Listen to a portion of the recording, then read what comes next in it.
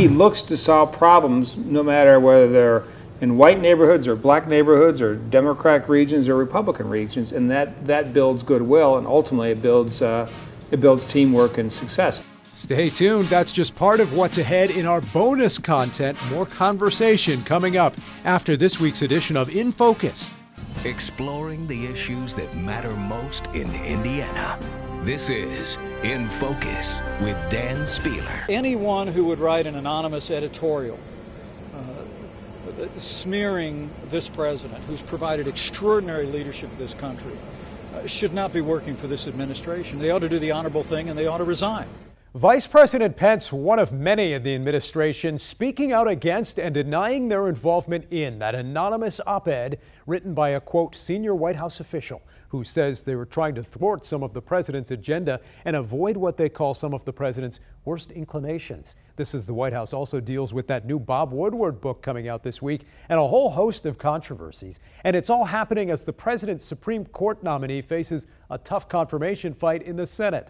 Confirmation battle that could have a big ripple effect here in Indiana this midterm election year.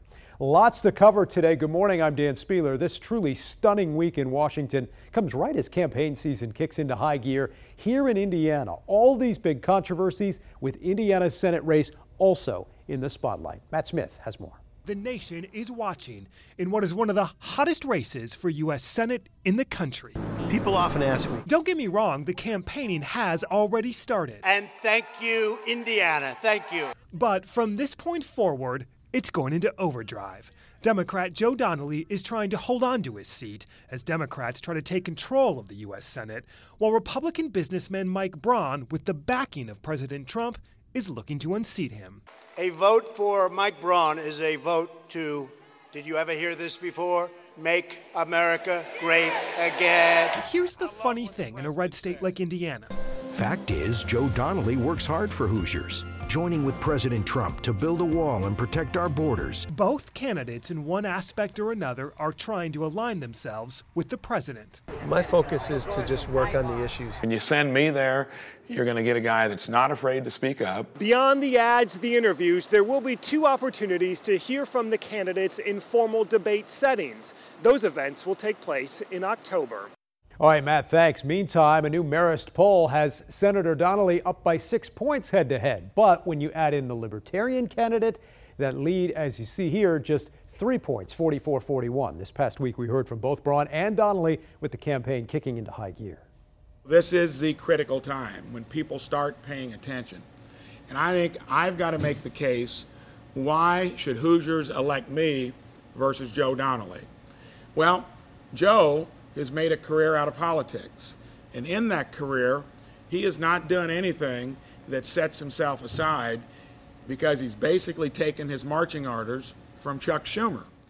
Perhaps a reference there to this Supreme Court situation. Now, recently I sat down with Braun in an interview we showed you just last week. This past Wednesday, I spoke with Senator Donnelly about the Kavanaugh hearings and his views on the president. Senator, I want to start with the Kavanaugh hearings. You've obviously been hearing from a lot of people on both sides for and against Kavanaugh, especially in the midst of this Senate race. I know you haven't made up your mind yet, but after watching some of the confirmation hearings, what are your thoughts so far after what you have seen, and also from your one-on-one meeting with Judge Kavanaugh? Well, I think that it has been important that he's emphasized the fact that he would be impartial. And that's critical for a Supreme Court justice, is to not be pro this side or pro that side, pro plaintiff, pro defendant, but to be pro the Constitution, and to realize how important precedent is, that previous justices have weighed in on these cases. And so he's talking about that. I think it's important for that to be an issue of discussion. We have a ways to go. But this is why I wanted to make sure we had a chance to hear all of these things. I wanted everybody in Indiana to see this as well. What about the way this hearing got started? Democrats on the committee wanted to delay the hearings altogether because of all the documents that had just been released the night before. It was very contentious. Obviously, a lot of people feel strongly about this one way or the other. But do you agree with that approach tactically to call for the hearings to be delayed altogether? Well, I think that 42,000 documents, if I'm not mistaken, were put out the night before, which gave about 12 hours, 20 hours to read, which is physically impossible to do. And so certainly in the days leading up to the hearings, those documents could have been let forward, could have been released, and it would have been much more fair to be able to have a chance to read them as they're part of the record. However, the committee hearings are going, and we are moving forward, and so I would not stop my efforts or my work in this, but I don't think it was fair either that 42,000 documents are released a few hours before the hearings start. What about some in your party who say perhaps this should have been delayed because of the legal troubles encircling those who were in the president's inner circle? Kavanaugh has suggested in the past that sitting presidents shouldn't be subpoenaed or even questioned in some cases. Do you agree with some of your colleagues who have expressed those concerns? Well, I think that Judge Kavanaugh's views regarding presidential powers is going to be widely explored. You know, the president's issues and challenges that he has are one thing. The Supreme Court is something else. And so I'm ready to work when the work is before us, and this is moving forward, and I'm ready to do all the work required of me. Are you leaning one way or the other yet after what you've seen so far? I am not. We still have more of the hearing to go through. I'm still reviewing the cases that he's been part of and the information that he's been part of in terms of speeches and others. And so I'm still working on that. I want to make sure we get all our homework done and to make the very best possible decision for the state of Indiana. There's a case moving through the courts right now that has been an issue in the Senate race as well, talking about this lawsuit that could potentially do away with health coverage for those with pre-existing conditions. It's one of the issues where you have opposed the president, and it came up in the Kavanaugh hearings as well. What are you willing to do? What can you do in the Senate to fight this? I will do everything I can to stop any effects that this case might have. This case is called Texas versus the United States, and Indiana is actually, our Attorney General has joined this lawsuit to end health care coverage through the Affordable Care Act, to end coverage for over 400,000 Hoosiers who are on HIP 2.0. If they are successful with this lawsuit, 400,000 Hoosiers immediately lose their coverage. And my job is to fight for Hoosiers and Hoosier families. And so I'll do everything I can to fight back against this lawsuit. You've said that's something you would be willing to take the administration on, but you've also said there are places where you agree with the president on issues like border security and the wall, and you've certainly faced some criticism from those in your own party for taking that position. But more broadly, when it comes to Democrats and the president, you even have a fellow Democrat here in Indiana, Andre Carson, who said maybe because of what we've seen legally involving the president, we should be looking into impeachment hearings. What is your response to that, and how delicate a balancing act is it in the Trump era to be a Democrat in the Senate in a state like Indiana when you have all of these important issues and legal controversies all playing out at the same time?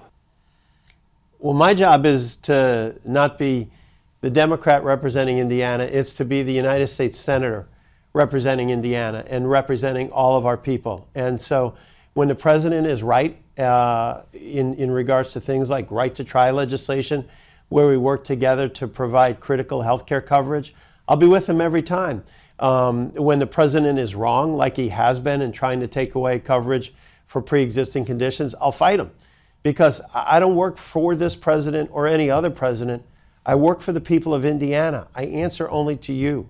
And so that's how I view this job, and that's how I approach it every day. What is your reaction to Andre Carson's remarks about impeachment hearings? You know, I haven't even paid attention to that because I'm working on our issues over here in the Senate in regards to the Supreme Court and other areas. I've not called for impeachment. I don't think at this point it's appropriate. And I think that this is a discussion at this point that doesn't make sense while the special prosecutor is still doing his work. All right, Senator Joe Donnelly talking with us this week. By the way, Donnelly and Braun will both take part in a candidate forum later today with the African American Coalition of Indianapolis, 2 p.m. this afternoon at the Indianapolis Public Library.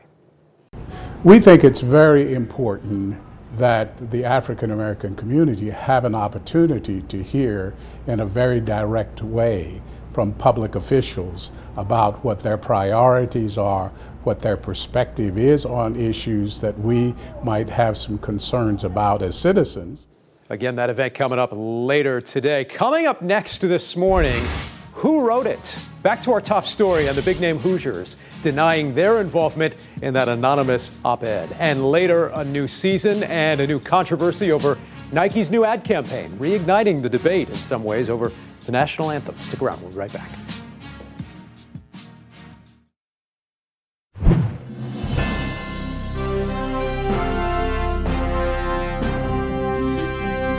All right, let's bring in our panel now. Jennifer Wagner is the former communications director for the Indiana Democrats. Two former state lawmakers, Republican Mike Murphy, Democrat Christina Hale, and Indy Star columnist Tim Swearens. And Tim, I want to start with you because you also spent 15 years as the opinions editor at the Star. So I want to get your take here first on this anonymous op-ed that ran in the New York Times. Pretty stunning words from a senior White House official as they were described. And you wrote this week in the Indy Star that in your mind this op-ed is a mistake, though its content and findings are very stunning. You're not sure it should have gone to print. Not without a name attached. I think the anonymity of the writer poses a severe problem for readers trying to evaluate how seriously to take this message that is very strong in his opinions against the president. Christina, your thoughts? Well, I do want to preface by saying I did successfully predict who shot JR back in the day. I don't know who did it. I don't know who it was, but I will say in these particularly fractious times, especially with all of these allegations of fake news, this is potentially damaging when we're trying to underscore the importance of media, of journalism, and this really just kind of really brings some more fissures and questions, I think, in far too many people's minds. Why not sign your op-ed? Stunning concept. I'll take the opposite tack. I think that the writer, be it he or she, actually achieved more notoriety by having it be anonymous because they've created this parlor game that's been going on for days now about who this is. More people paid attention to it than if it would have been Kevin Hassett or Gary Cohn or any one individual. Somebody would have tried to write him off. It's very difficult. I think it's more difficult to write it off because of the way it's been presented. Eventually it'll come out, just like Deep Throat came out, and that person will either have credibility or he or she won't. And the person who turned out to be Deep Throat initially denied being Deep Throat way back when. That's For true. years. So it could be any one of these Yeah. 40 people who've already denied this. I'm going to disagree with Mike. It's like topsy-turvy on the show this week. And agree with Mike Pence. I think that, look, if you have this much trouble working for someone and this is your boss, you know what? Maybe don't even write the op-ed. Just write your resignation letter, get out of that job, and then write a tell-all. Although I guess that's been done a lot of times in the last year and a half. But I agree with Christina. This doesn't help anybody, and it just makes us more fractured and makes it harder to have a real conversation. And speaking of Mike Pence, an awful lot of attention toward the vice president's office this week on this story. Although he has come out and said, it wasn't me, it wasn't anybody in my office. He strongly denied it, and I think most people who understand how this game is played know it's not Mike Pence, right? I mean, that's just not going to happen. First of all, if it were Mike Pence, what a fantastic story for the New York Times that the vice president of the United States is trying to undercut the president. The Times would not be sitting on that. You wouldn't be granting anonymity to exactly. To a so just from a journalistic standpoint, it would be malpractice to grant anonymity to the vice president. It's never going to happen. But again, some people pointing fingers at some of the Hoosiers in D.C., at the VP or perhaps someone on his staff. Pence denying any involvement. A lot of people, though, looking his way initially because of one word in that op-ed that Pence has used frequently. And so vigilance and resolve will be our lodestar. We will continue to act with vigilance and resolve as our lodestar. Must again be our lodestar. It probably won't take long for us to find out who wrote it, who has denied it already. The vice president. That was my first thought. Dan Coates, Pompeo, they've denied that they have written it.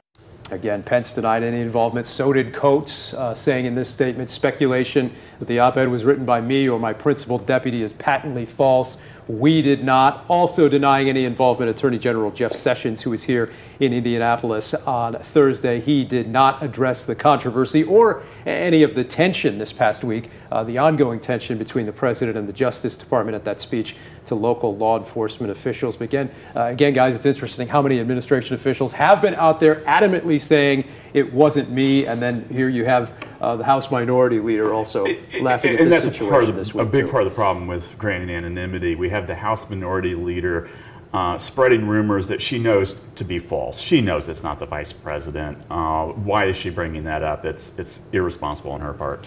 I do think the immediate and so many denials amp up the sensational factor. The last thing we need is more drama. And I disagree once again with Mike. I think it does. It's a theme. It is. Poor Mike. It just makes everything more like reality TV. I don't think it's a legitimizing factor being anonymous, but it does make it sensational, and that is what we do not need in this country right now. The murderer always brags. Someday down the road, somebody's going to get drunk at a bar in Washington, and they're going to say, you know what, I'm the one who wrote that op-ed piece. But I want to get back to what Tim said. I also say that the New York Times would not risk their journalistic credibility by printing an anonymous op-ed piece that they had not checked out for being credible with whoever the source was. Oh, absolutely, but I think expectations among the public is different from what the Times was working with. The op-ed editor who had direct contact with the writer said that in choosing which terms to describe this author, they use their common language when they use anonymous sources within an administration. Senior official can cover a wide range, literally hundreds of people. Sure. The expectation from the public was, oh, this had to be somebody in the inner circle. In all likelihood, it's not. Yeah, this is the most Washington story out of Washington this week. So how does the public view it? Well, I honestly don't know that they care. And probably the most troubling thing about this is that nothing in the letter was actually all that revealing. Oh my gosh, Donald Trump is a little bit amok. He doesn't actually make decisions in a thoughtful and logical way. Also in this Bob Woodward book. Yes, I mean, that's the most shocking thing is that I think probably members of the public are like, oh, okay, something else that validates what we already think about this guy who tweets at 3 a.m., taking aim at his own party as much as he takes aim at the opposite party. I guess the one big fact in that story that needs to be hammered out journalistically is the revelation that the 25th Amendment was discussed at the White House. That's been mentioned before, and I don't think there's any real news here other than the fact I think the public should be comforted, not alarmed, because now they know that there are people who care about the Republic inside the White House working to mitigate what I would describe as the president's spasms of judgment or misjudgment, depending on which side of the aisle you're on, so to speak. I think it's a comforting thing. I think the guy's a patriot. All right, so again, because of this op-ed, there's been more talk, as we said, about the 25th Amendment. You heard Joe Donnelly earlier saying he doesn't think it's time to talk about anything like that, the president being impeached or removed or anything along the lines of impeachment hearings. But guys, how much additional drama, I guess, does all of this add to the midterms, to the Kavanaugh confirmation? It just seems like there are a lot of things happening all at once right now. We have said for weeks, if not months, that tying yourself to Donald Trump as a Republican was fraught with peril. Great way to get through the primary, but quite possibly dangerous in the November election, which is getting closer and closer. I think the more erratic Donald Trump looks, the harder it is for Republicans to go and tack closer to him and walk that line with moderates and even some Democrats. Anybody who backs Trump is going to get at least the same 40% that Trump has, particularly here in Indiana. The problem is 40% doesn't get you to 51%. And so how do people like Mike Braun and other congressional candidates and legislative candidates get to that 51%? They still have to appeal to the classic Indiana independent and moderate. They don't win with Trump alone. Trump helps them win, but they don't win alone. What did you make of that Senate poll this week? Joe Donnelly up by a slim margin, but it also showed that the Libertarian candidate could play a real spoiler role here. Yeah, it's interesting. I mean, I think everybody was really hungry for some good polling data and to finally get to put some evidence to all of our opinions. So it's looking good right now, and I think Joe Donnelly's probably taking a little bit of a breather in a very dramatic week for him as well. Although still a lot of pressure on him on that Kavanaugh vote. Absolutely, and I think it's mixed results for Joe Donnelly. He is ahead, according to this poll, but at 44% and an incumbent, that's not a good number. How about the Kavanaugh hearing? Some of that got overshadowed this week because of the op-ed. All of it got overshadowed. I don't think most people in America who are watching just the nightly news have any idea that these hearings went on. Or if they do, they saw a couple of clips of a potential 2020 Democratic contender asking a question about a hot button issue. Probably most of America didn't. Nobody tuned in for all 36 hours. All right, we got to leave it there. Up next, the new NFL season brings new controversy over Colin Kaepernick, the national anthem, and Nike. So what are Hoosiers saying? We'll be right back. Welcome back. No doubt the new Nike ad campaign featuring the face of Colin Kaepernick will be a big topic of discussion as the NFL season kicks off later today. Nick McGill has reaction. As the line between sports and politics becomes even more blurred, a bombshell by Nike. Former 49ers quarterback Colin Kaepernick now the face of their new campaign.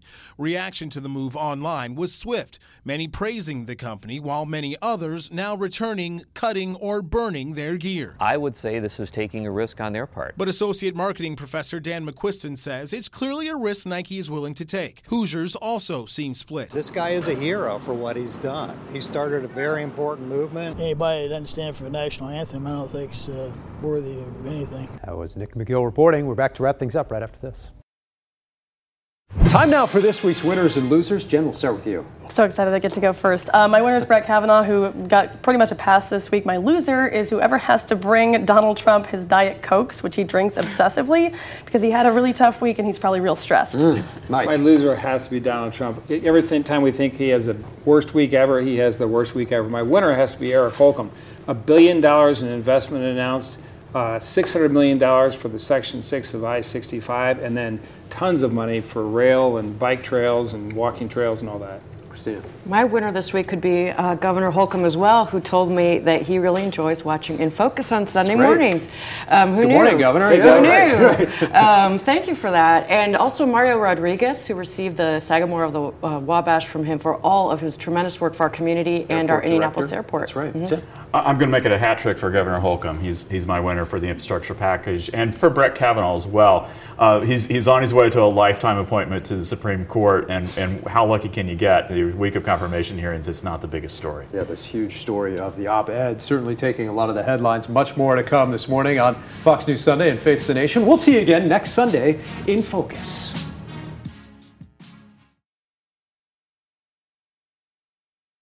Talking after the show here, a little bit more behind the scenes. Obviously, we talked a lot about this op-ed. That was the big story in Washington this week. And we were talking about how it kind of took away from some of the other headlines. And obviously, the Kavanaugh confirmation hearing was pretty top of mind this past week. And that will continue to be a big factor in the Senate race. From what you saw this week, you think Senator Donnelly more likely, less likely to vote for Kavanaugh here in the end?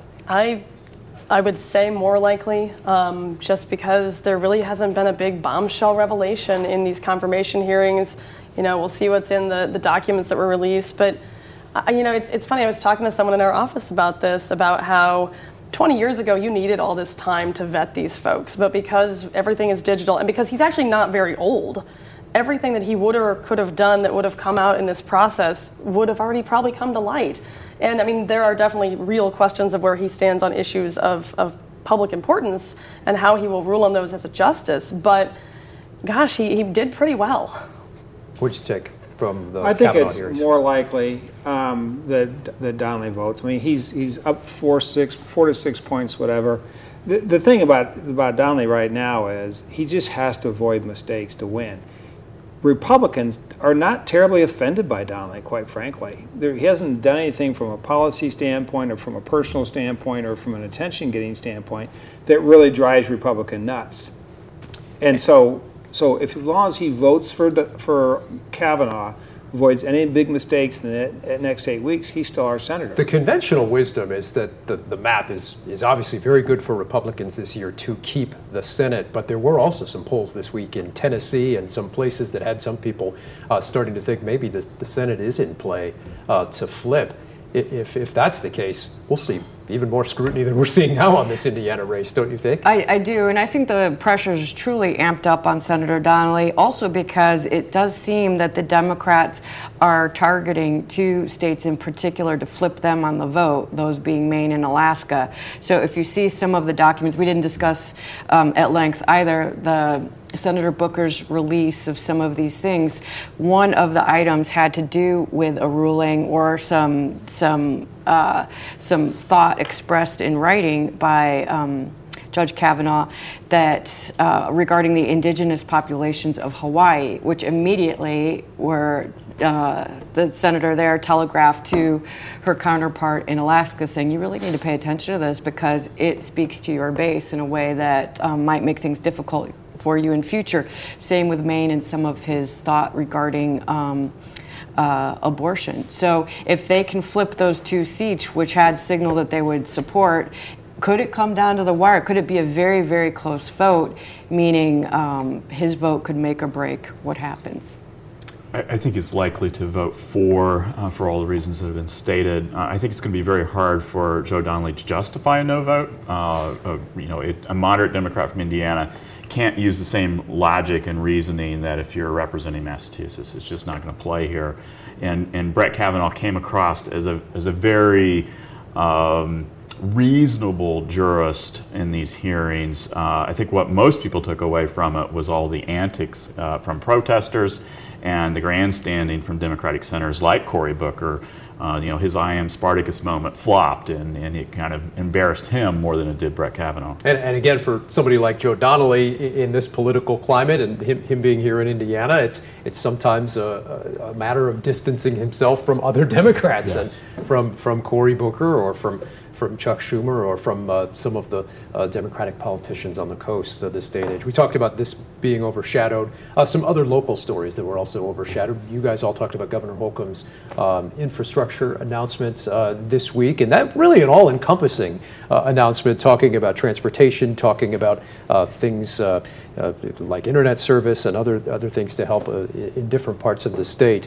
Governor Holcomb, for the most part, his first couple years in office, somewhat under the radar, avoiding controversies. What do you make of this? He's the most pragmatic governor I've ever run into. He is a problem solver. And that plays well across both parties. He took Karen Freeman Wilson on a foreign trade trip with him. He looks to solve problems no matter whether they're in white neighborhoods or black neighborhoods or Democratic regions or Republican regions, and that builds goodwill, and ultimately it builds teamwork and success. Within just a very short time, relatively short time, every Hoosier will live within 5 miles of a biking/walking trail, which is good for public health. It's good for all kinds of stuff, conviviality and everything else, saying hi to your neighbors and everything else. And then you got the broadband, which we have been a national leader in broadband regulation and then investment since 2006. And that's been, Mitch Daniels said, one of the 3 best things that ever happened in his administration. So what's Holcomb doing? He's just taking it, without no pun intended, to the next level. That's the motto, I guess, right? So he's a couple years away from running. There's been rumors perhaps of a primary challenge. Could we see that from someone on the far right in Indiana? We keep joking with Christina, too, about 2020, because you were on the You can make the announcement now. 2016, you're on the podcast. Who runs against him in 2020? I have no idea because, and not to give away the column I just filed for another publication that's not the Indianapolis Star, he's a no-drama governor, and he's listened to people, he's worked across the aisle, and if nobody's really ticked off, he doesn't give people the reason to vote against him. I honestly don't know. Christina, you would be a great candidate, and I would heartily support you running, but thank you. He's just not going to be easy to beat, and so I don't know who we have, honestly, who wants to step up to that challenge and says, maybe this isn't my year, maybe I'm gonna run in 2024. I think somebody will run against him. Sure. And hypothetically, how would you approach running against somebody who's quietly competent in all the things that you've said, somebody like Eric Holcomb? And I would reiterate that Christine is a great individual, and I would heartily endorse her not running. No, I don't. That's a good question. Tim. But what's the approach? Right. What is the approach? The Democrats, Democrats will put somebody up, well, right? That's the thing. You could run the We Can Do Better Mitch campaign. Daniels faced an opponent. I can't remember her name, but Joe Long Thompson. Yes. That's a sore spot because I worked for her opponent in the primary, who now works for Eric Holcomb, which is a telling, ironic twist of history. There are so many telling ironic twists of history lately. I can't even. Yeah. But it's. You can run the We Can Do Better campaign, but we're Hoosiers, right? We're actually pretty okay being C students, which is I'm one of us, so I can say that. Yeah. You can't. Mitch Daniels pissed off a lot of people. His first 2 years in office, he pissed off a lot of people by doing big, bold changes and really not listening to anyone. it worked. And was reelected by a wide margin Right. in a year that the state went to President Obama. Because he ran alongside President Obama as the Yeah. change agent. It was crazy. But I don't know, honestly, I don't know how you run that campaign right now. Now, maybe 2 years from now, we're in a whole different ballgame. Well, in addition to Christine, there's a couple other Democrats I would have thought of had the profile to run, but at least one of them, I think, has taken himself out of active office. One is Scott Piloth, another is Terry Gooden. Very well-spoken, articulate leaders in their own party. I don't know about Gooden, but it seems like Piloth has said those days have passed by. Mayor Hogstead's been whispered about, too, in that regard. Anyone think he would take a crack at it? He's a good friend of mine. I think, but how many times has he run for something? The U.S. Senate, the Secretary of State, statewide. the Mayor, Congress. Yeah. And he is my runner-up in the no drama column, but I mean, I'm giving away all the secrets here. Sorry, IBJ. But I don't know how you beat no drama with no drama. Yes, I'm not sure. I think Hogstead has a very good chance of winning re-election next year. Why would you walk away from a secure office to run for an office you're probably going to lose? Or you wouldn't be giving it up because it's not the same election. You Well, could but you- I still mean, honestly, remain though, you- mayor. and run But I for don't governor. know. I mean, it would be very difficult to be a full-time mayor of Indianapolis and run for statewide office. Yeah, and he'd realistically have to make that decision this year because people get pissed off if you run for office re-election, and you then win, run and for then you're like, something oh, just else. kidding, Right. I actually want this job. Sure. And I can tell you from experience how important the top of the ticket, the very top of the ticket is in this race, and we just don't know. I would say there's a lot of mystery, Jen, in our party as well, about who's going to run for president, who's going to run for governor, and it all makes a difference, a really significant difference. Yeah. John Gregg is still active in some regards on Twitter talking about politics. I mean, you never know if he'll give it a try again, right? How does a Democrat in Indiana Done it win twice. for governor when you're likely to have an extreme candidate on the left running for president in 2020? They're going to have to somewhat come that person's way. They're going to have to appear them on stage. They're going to have to be in certain events with them.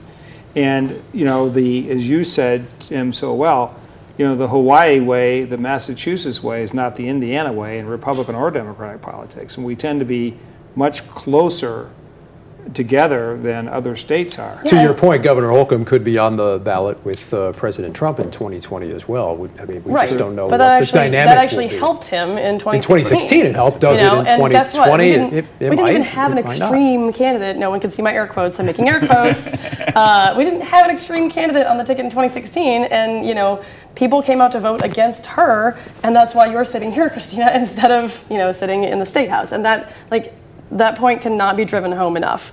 The top of the ticket is going to matter so much. Yeah. Although it's interesting, I had Democrats, including your former running mate, tell me in 2014, 2015, that Hillary Clinton was an extremely unpopular candidate in Indiana. And that proved to be true. Yeah. And so if it's not Hillary Clinton, it won't be Hillary Clinton, maybe that mitigates some of the people who turned out because they were voting against her rather than for Donald Trump. But Mike's got a decent point. I mean, she is, if you look at her record, she's a Clinton. She's an establishment Democrat. She has the name. She is not, I would not call her extreme any more than I would call George W. Bush extreme. I mean, that's just not who we're talking about. And so I think we're likelier to get someone who will bear that moniker of, East or West Coast liberal. And we can't, that's a tough thing to sell in Indiana. She's not extreme, but I'm curious about your thoughts. She was very politicized. Yes. So that's a little bit different, and that she brought that kind of baggage to the race, which wasn't so much about who she was or what she was going to do, but about her public persona. And the personal animus toward her was unmatched, I think, in recent decades. Yes. Towards a candidate. Yes, I agree. Right, but looking at the bench on our side, I mean, there are a lot of people on there who are likely to bring out that same level of animus. Yeah, I think that the National Democratic Party has to decide what it's going to be. Is it going to be the Bernie Sanders, Cory Booker party? Is it going to be the Joe Donnelly party? Or is there someplace in between those two? And I think former President Obama's speech Friday spoke to that in some ways. I don't know if any of you guys heard some of that. It seemed as if he was trying to call the Democratic Party away from the extremes in some ways, perhaps a subtle endorsement or encouragement to his former running mate to run for president, Joe Biden, who we heard from just last week at one of the McCain eulogies. I think you're right about that, Dan. I think that was definitely a wink and a nod, to... But he has his age going against him. I'm not sure where it will be in 2020. It's the same age as about the same Donald age Trump. I think Joe Biden would be a very formidable candidate because he can appeal to more moderate voters. Go into Pennsylvania and blue-collar voters. I got to be honest. I love President Obama. I worked for his administration, but he himself became a divisive, polarizing face of the party for 8 years, and in many ways led us to a Donald Trump presidency. Fairly or unfairly? Totally unfairly, I would say. He's an interesting messenger for that message. And it's hard not to be the face of a party this day and age when politics are so polarized and not become a polarizing figure. Absolutely. And we have no tolerance. I always come back to that Mitch Daniels quote about don't let perfection be the enemy of the good. And we have a whole lot of that going on right now where people say, oh, you did this thing. And I'll tell you, you will never align perfectly with any candidate ever unless that candidate is yourself. That's true. Most people can say that about like a spouse. Which brings me back. We agree on everything. Which brings me back to Christina. I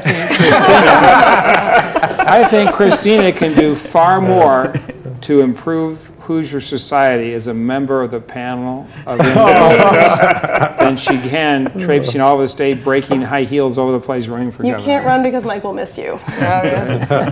Well, we'll certainly have to talk more about that on future podcasts. We also wanted to mention the passing of Mary Moriarty Adams this week. Who spent a long time in the Indianapolis Council. She was one of the first persons when I became an office holder in 1994 to welcome me for the other side of the aisle, so to speak, and that great Irish smile of hers. And of course, she grew up in Irvington. My dad grew up in Irvington. We had something in common. But she was very good in her common sense advice. And hey, don't worry. Don't let the BS get you down. Just do what you think is right and keep moving forward. And she always had a smile on her face. She was great. I was introduced to her in 1998 when I first joined the Star's editorial board, and she was introduced to me as the sidewalk lady. Because she talked long before it was trendy. She talked about connectivity and sidewalks and the importance of infrastructure improving the quality of life. And when I was a baby reporter for the Indianapolis Star, that was always what she talked about, the list of sidewalks she had and accessibility. She is a great reminder, too, that some of our best public servants are the people who are closest to the people, who are out there every day, who are listening to their constituents, and who have to, quite honestly, because they live down the block from them and they can't ignore them. But what a loss. Very well said. A big name in local politics, no doubt. So many things happening this past week. We'll figure out who wrote that op-ed one of these days. We didn't even talk about the Woodward book. And the Woodward book. We know who wrote the Woodward book. We got that one. Well, and that's an interesting side note of the New York Times op-ed is that Bob Woodward's book was kind of largely overshadowed this week because of that op-ed. Another win for the New York Times over the Washington Post. But I would say it may have enhanced it. I don't know, because it's spinning some all of the this same thoughts that were boiling in that and all that kind of thing. I think the interesting thing among Republicans was the reaction to the Woodward book, because you had Newt Gingrich coming out and tweeting, "This is just a work of fiction. I'm telling Trump to ignore it and continue to govern." But then R.A. Fleischer, who has his own stature and credibility in Washington and New York, said, "Wait a minute, I've been on the wrong side of his reporting many times, but he's always been honest, he's always been accurate, he's always been ethical." Somebody told him that stuff. Yes. And isn't it something, I guess, this day and age, to see Woodward and Bernstein at the front of a lot of this investigating going on right now. The more things change, the more they stay the same. That's right. See, Dan, you get a really good story, and you'll have a career for 40 years. There you go. Right? All right, guys. A lot of fun. Have a great weekend, and we'll see you next week here on In Focus.